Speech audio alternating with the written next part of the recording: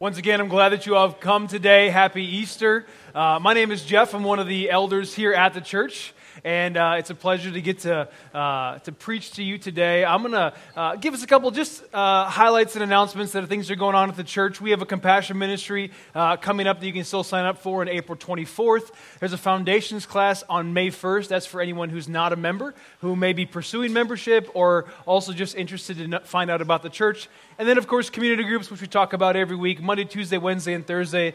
It's really where the life of the church is going to be experienced, really where you'll see this gospel transformation that we talk about each and every Sunday. I also would love for you to fill out a Connect card, which is there in front of you. You can take it, you can drop it in one of the baskets up here on stage. There's a black box over by the resource wall. Please fill those out. Members, regular attenders, even you visitors, because those are there so we know how we might be able to pray for you or how we might be able to serve you as of late. So please do that. It's a tool for us. I promise we won't show up at your front door trying to talk to you, but we just want to know how we can care for you dearly. We're a church that's highly relational and wants to know everybody who comes in the door. So please fill those out. Again, you can drop them up here on the stage or at the resource wall. As I mentioned, the resource wall, all of those books there are free. Please take them. They're there to help you understand what Scripture says, because the more we understand about the Bible, the more we know about Christ, the greater love we'll have for Him. So that's why we provide those resources, so please take advantage. Let me pray for us, and we'll get into the sermon, all right? Father, thank you for your grace. Thank you for your love. Thank you, Lord, that you are the resurrection, that you are the power of resurrection, that you are the one who gives life and gives it to us eternally. Lord, thank you so much for the promise that we have there, that we can rely on your word because you are good. And let us worship you today. And please give us hearts of deeper and greater faith today. Lord, we love you and trust you. It's in your Son's name we pray. Amen. So I'm grateful again that you've chosen to be here today to worship with us here at Easter, because I believe that it's one of the most important of all the holidays. It's one of the most important holidays because it specifically is when the church celebrates Christ's resurrection, right? One of the greatest times, greatest truths and promises in all of Christian belief. So today I'm going to be preaching on 1 Corinthians chapter 15, verses 1 through 11. 1 Corinthians 15, 1 through 11. So if you would please open your Bibles there. It'll be up on the screen, but we love to open our Bibles because that's where the Word is written down. And if you're going to use one of the Bibles in front of you, it'll be page 903. So 903 if you're going to use one of the Bibles in front of you. And if you don't have a Bible of your own, please take that one with you. Take it home. It's a gift from us to you. We want you to take it because we want everyone to have God's Word. So you don't just rely on what the guy up here says or what somebody else around you might be saying, but you can actually hear and understand what God Himself says about life and salvation. So with that invitation, let's go ahead and read 1 Corinthians 15, again, 1 through 11. And here at Maranatha, what we do is we stand in reverence for God's Word when it's read. So if you would, please stand with me if you're able. And I will read for us the beginning of here in chapter 15. This is what it says. Now I would remind you, brothers, of the gospel I preached to you, which you received, in which you stand, and which you are being saved, if you hold fast to the word I preached to you, unless you believed in vain. For I delivered to you as of first importance what I also received, that Christ died for our sins in accordance with the Scriptures, that He was buried and He was raised on the third day in accordance with the Scriptures, and that He appeared to Cephas, then to the 12, then He appeared to more than 500 brothers at one time, most of whom are still alive, though some have fallen asleep. Then He appeared to James, then to all the apostles. Last of all, as to one untimely born, He appeared also to me. For I am the least of the apostles, unworthy to be called an apostle, because I persecuted the church of God. But by the grace of God, I am with you. I am what I am. And His grace toward me was not in vain.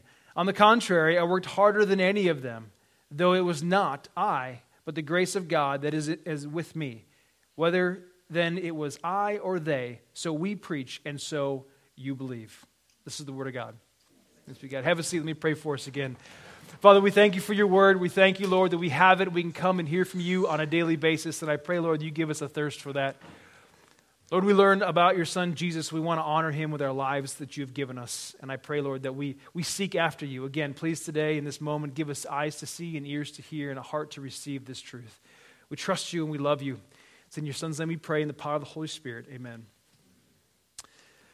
So as I said just a minute ago, Easter Sunday is the greatest of holidays for the Christian because of what we are specifically celebrating. Amen. Every Easter, I would imagine that churches all over the world are talking about the exact same topic, right? They're talking about the exact same thing, and that is the reality of the resurrection. Now, there are all sorts of scriptures that we could pull from in the New Testament as well as the Old to talk about the resurrection.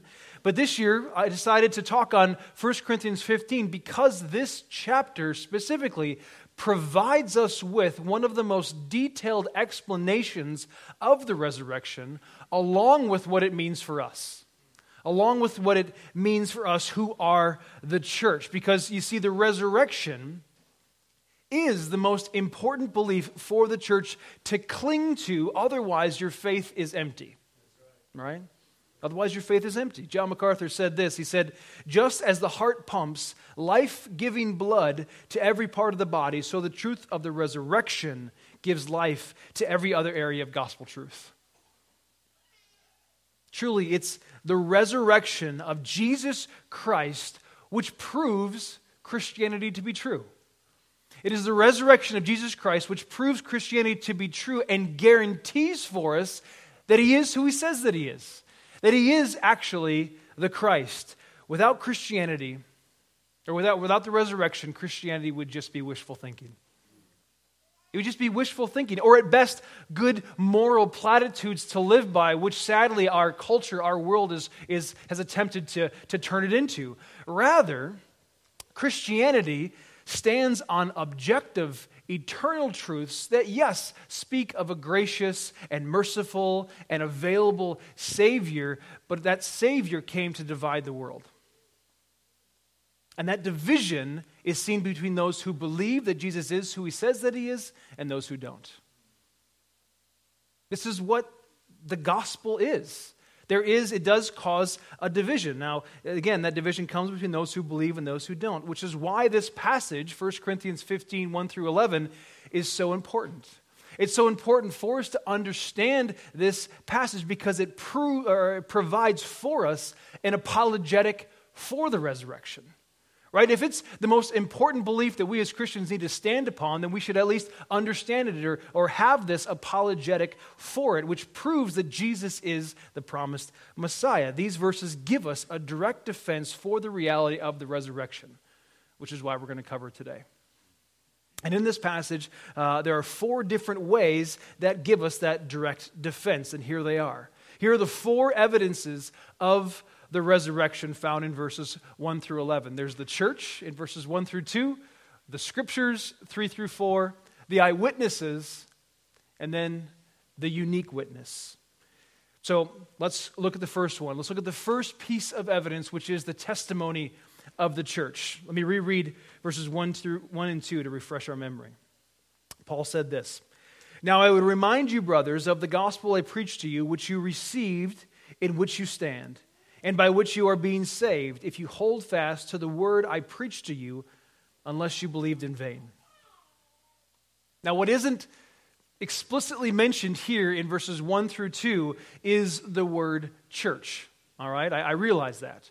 But we have to remember that Paul is not writing to an individual, right? Rather, he's writing to the church at whole. He's reading to the whole church there in the city of Corinth. So when we read the word you, when he says, I would remind you, when he says the word you, we should read that as a plural you. All right? You as in you who are the corporate body of believers. And what Paul is talking about, or what he's telling them about, is in fact nothing new to them. That's why he's reminding them. Right? This is nothing new to them. Because what Paul is about to say is something that they've heard before. It's something that they've already believed upon, which is why, again, he calls it a reminder. So here's the point. This is why that matters. Here's the point. Here is why this is such a strong bit of evidence for the fact that the resurrection actually happened. Paul is talking to a collective group of people whom already consider themselves to be Christians. They are the church. Therefore, they have already had their spiritual eyes and ears opened to this truth that Jesus has proved himself to be who he said that he was. Their own proof is the resurrection. They already believe this to be true. Again, this is why Paul is reminding them. Just the same, if it didn't happen, the church would have never existed. So you see, the church, just in the fact that its very existence is there, is a very tangible proof that Christ is who he says that he is, as the resurrection is real. Here's the second bit of evidence. It's the testimony of Scripture. Look at verses 3 and 4.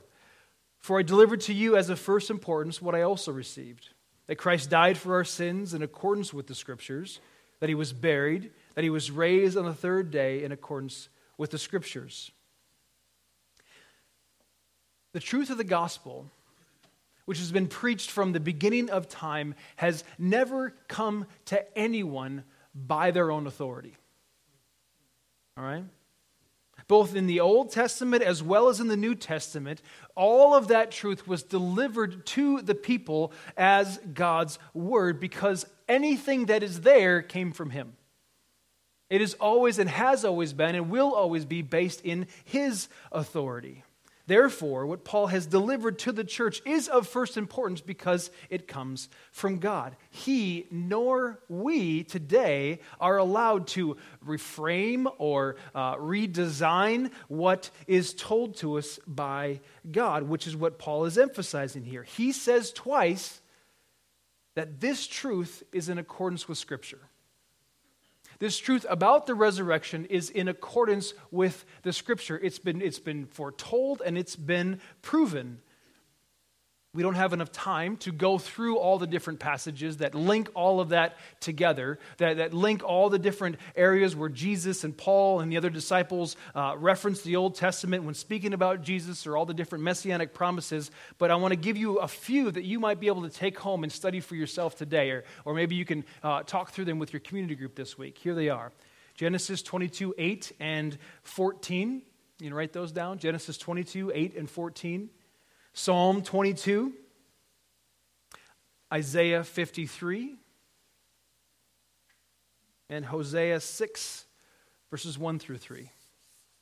Those are just some to get going. There's plenty more. All you have to do is sort of follow that string that continues to lace its way through all of Scripture. Now, to go along with that, as we think about who Paul is actually talking to, he's talking to people who were Jewish by nation, by country, by who they were raised by. Now they consider themselves Christians. So the fact of the matter is that no Jewish person who believed God's word to be true would have been surprised that the promised Messiah or Christ was destined to die, be buried, and then come back to life. Because again, it's based in Scripture. This is what all of Scripture is talking about. That's exactly what God's revelation has been talking about from the very beginning, showing us from the very moment that sin entered the world. When Adam and Eve were cursed by God because of their sin, he also at that time declared to them that he was going to send a Savior for them, one who would make all the wrong things right again. That's in Genesis 3. From the very beginning, the gospel has been proclaimed. Now, again, there's a lot more to explain there, but we have to move on. So here's the third piece of evidence, which is the testimony of the witnesses. All right, the testimony of the witnesses. This is 5 through 7. And then he appeared to Cephas, then to the 12.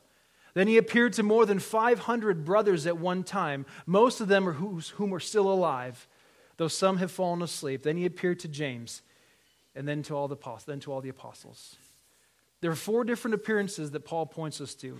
Jesus, in his resurrected state, appeared to Cephas, who's also known as Peter. He's the guy who wrote 1st and 2nd Peter. He's also the guy who preached at Pentecost, and 3,000 people came to faith. He went to the 12 disciples at different times. He then appeared to over 500 people. That means there were 500 people in one city who could corroborate this truth about Jesus Christ and his resurrection. all in one place. And then finally to James, who is thought to be James's half-brother, who wrote the book of James also and was a leader in the church of Jerusalem. Now, each of these appearances, they hold special meaning. There's good information to mine out and sort of find these great nuggets of truth that help us understand the relationship between them and Jesus and the resurrection. So I want to encourage you again to go and study those. There's so much here. That's why we can preach about it constantly. We can never exhaust the truth about Jesus Christ. There's so much to know, so please go study that. Try to look into those different relationships of Peter and the other disciples and James and the 500, all the different witnesses that saw Jesus. Go and look those up. Study them with somebody from your community group because, trust me, it will edify your soul. But what I'm going to talk about today in regards to this third evidence is why that matters. Why that matters that there are those witnesses. The fact that there are eyewitnesses to the risen Christ. And it matters because at the higher levels of education and study, even today, there are multiple angles at which people look at history in a way to try to understand whether or not that this certain event truly happened. In the court of law, there's all kinds of evidence that begins to be presented as a way to prove or disprove that something happened or that it didn't happen. But throughout history, as well as in every court of law, the most reliable source is oftentimes eyewitness, right? The most reliable source, the most reliable way to prove that something actually happens is to hear from responsible and honest eyewitness accounts, which is what Paul is utilizing here, right? If I would come to you and I told you something absolutely amazing happened to me yesterday, like just absolutely unbelievable, you might believe me, right? Maybe based on our relationship. But what if it was so out there that you just really couldn't grasp hold of how that was possible? But then I told you that your best friend was there, right? And you could actually go and talk to him or her, and they could show you or tell you that it actually happened because they witnessed it as well. You would then likely believe us. You would probably do just that. Well, there were more than 500 people that Paul was pointing the people in Corinth to, and he told them that they're still alive. You can go and talk to those people who actually witnessed. Don't just take my word for it, take their word for it. More than 500 people were still alive that they could talk to, which means that those people in Corinth who might have doubted the resurrection, they could in fact talk to those people in order to find out what's true. Now, for me personally, these 500 people are one of the more convincing arguments for the resurrection. The fact that these people who weren't part of the inner circle of the disciples, who really had no real reason to hold to this truth, I mean, think about it. What would it purchase them to hold on to this lie? What would it purchase them to prop up this false truth about this Messiah that everybody wanted so badly? Persecution? Financial ruin? Loss of relationship, family strife, right? The only thing that truth would have purchased them is eternal life. What were they getting? They were getting eternal life. They were getting eternal life with God, in fact. Okay, so here's the fourth piece of evidence that Paul gives us and to the people at Corinth, the testimony of a unique witness. This is verses 8 through 10. He says, "Last of all, as to one untimely born, he appeared also to me. For I am the least of the apostles, unworthy to be called an apostle because I persecuted the church of God. But by the grace of God, I am what I am, and his grace toward me was not in vain. On the contrary, I worked harder than any of them, though it was not I, but the grace of God that is with me." One of the necessary requirements to be an apostle is to have witnessed the resurrected Christ. It was a necessary qualifier to be an apostle, which is why Paul refers to himself as one who is untimely born. You see, Paul learned that he was an enemy of God because his job was to persecute God's church. He was an enemy of God. He was there. His job was to punish and imprison Christians. We even have it documented in the book of Acts that he oversaw the execution of Christians who didn't comply with his orders. But while he was on his way to continue that work, Jesus appeared to him also. Right? Jesus appeared to him and he transformed him. He was then no longer an enemy, but now an adopted son. Just like it's promised to you and me. Now, Paul's testimony is unique because all of this happened after the resurrection. In fact, all of this happened after Christ's ascension. If you know sort of the gospel story, Christ died, was buried, was resurrected, and then 40 days later he ascended back to heaven. This is after that. This is why the appearance to Paul is so absolutely unique. But Paul's testimony is unique because prior to this, he was not a believer. Christ, as he comes to us, when he provides us with salvation, we are not a believer. We are an enemy just like Paul. But we are then made adopted. We are then brought into the kingdom family through Christ's grace and mercy and love. And at that moment, his convictions changed forever. His convictions changed from that day forward. They were changed forever. He knew that he didn't deserve what he was given. But he also understood that this newly found life and faith came with a purpose, which is why he mentions that he was willing to honor God by doing the work which we, the church, are all called to do. Verse 11, whether then it was I or they, so we preach, and so you believe. The life that we've been given comes with purpose. The new life that's been provided for us by Christ comes with purpose. It is to continue on in his mission, to preach the good news so people can hear, so they can believe in Christ. Easter is fun. I love Easter because we get to celebrate, because everybody gets dressed up. Many of you have paid me nice compliments. Why don't you do it all the time? Well, Easter is fun, and it should be. This is the greatest of holidays for the Christian because we celebrate the resurrection with our families, but our joy needs to be found in Christ alone, right? It needs to be found in Christ alone because this world is not our home. It's why we are able to have our hearts ache with Andrew and Kaylee. The difficulty of this broken world is why we can, because we have faith in Christ. We know Christ. We believe in the resurrection. We can ache and we can mourn and we can bear the burdens with one another because we have the promise, praise be to God, of new life. We have that promise of new life. A life where we will be given perfect bodies like Christ. A life that will last forever because of Christ. A life that will be eternally spent with our Lord King, who is Jesus the Messiah, the one promised all the way back in Genesis at the beginning of creation. He is that promise. He is that one who came to defeat the serpent and be raised up on the third day. The resurrection is our foundational proof because if it weren't true, then nothing else would be.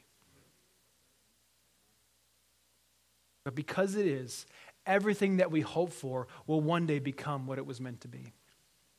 Because the resurrection is true, the resurrection is real, we can understand and believe that everything that Jesus promised will come true.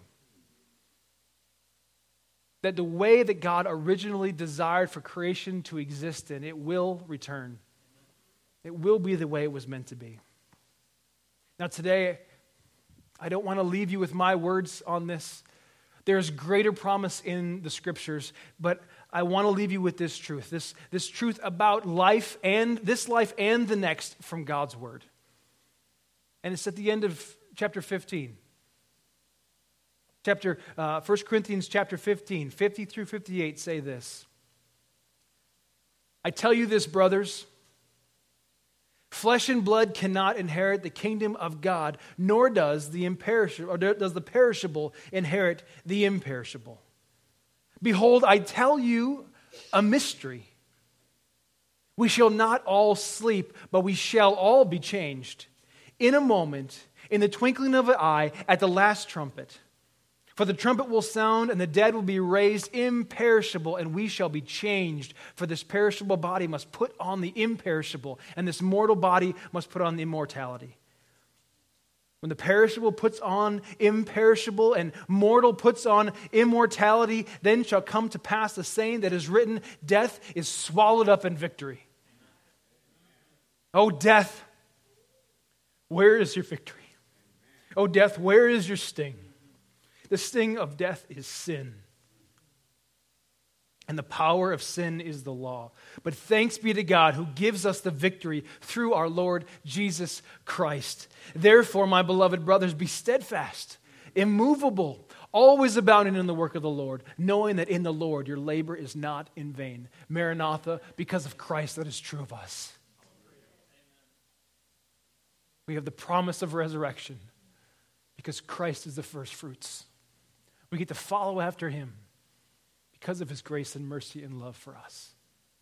What a great gift we have that we get to worship this King that we're able to know. If you would, please pray with me. Father, thank you for the accomplished hope of the resurrection. Lord, there's nothing more that we need in this world than to know you, to be loved by you. We thank you that you have revealed yourself to us and that you've even given us a way of evidence that you are who you said that you are. I pray, Lord, that you give us greater faith, that you ignite within us this reality, and that you give us a vision to know that where we were, but now where we are in your kingdom family, sons and daughters of the one Most High. Lord, strengthen us, empower us. Give us the ability to walk in this broken world with joy, with peace, and security, things that this world cannot give us. But through your Son, you have provided all of them to us. Lord, thank you for the resurrection. Thank you for being what sustains our life and the fact that we get to be with you forever. Thank you for the faith we have, Lord. Please continue to keep us united as a church. Lord, we want to be a testimony as you have given us your Spirit that guarantees our salvation with one another. Thank you, Lord. We trust you and we love you. It's in your Son's name we pray these things, in the power of the Holy Spirit. Amen.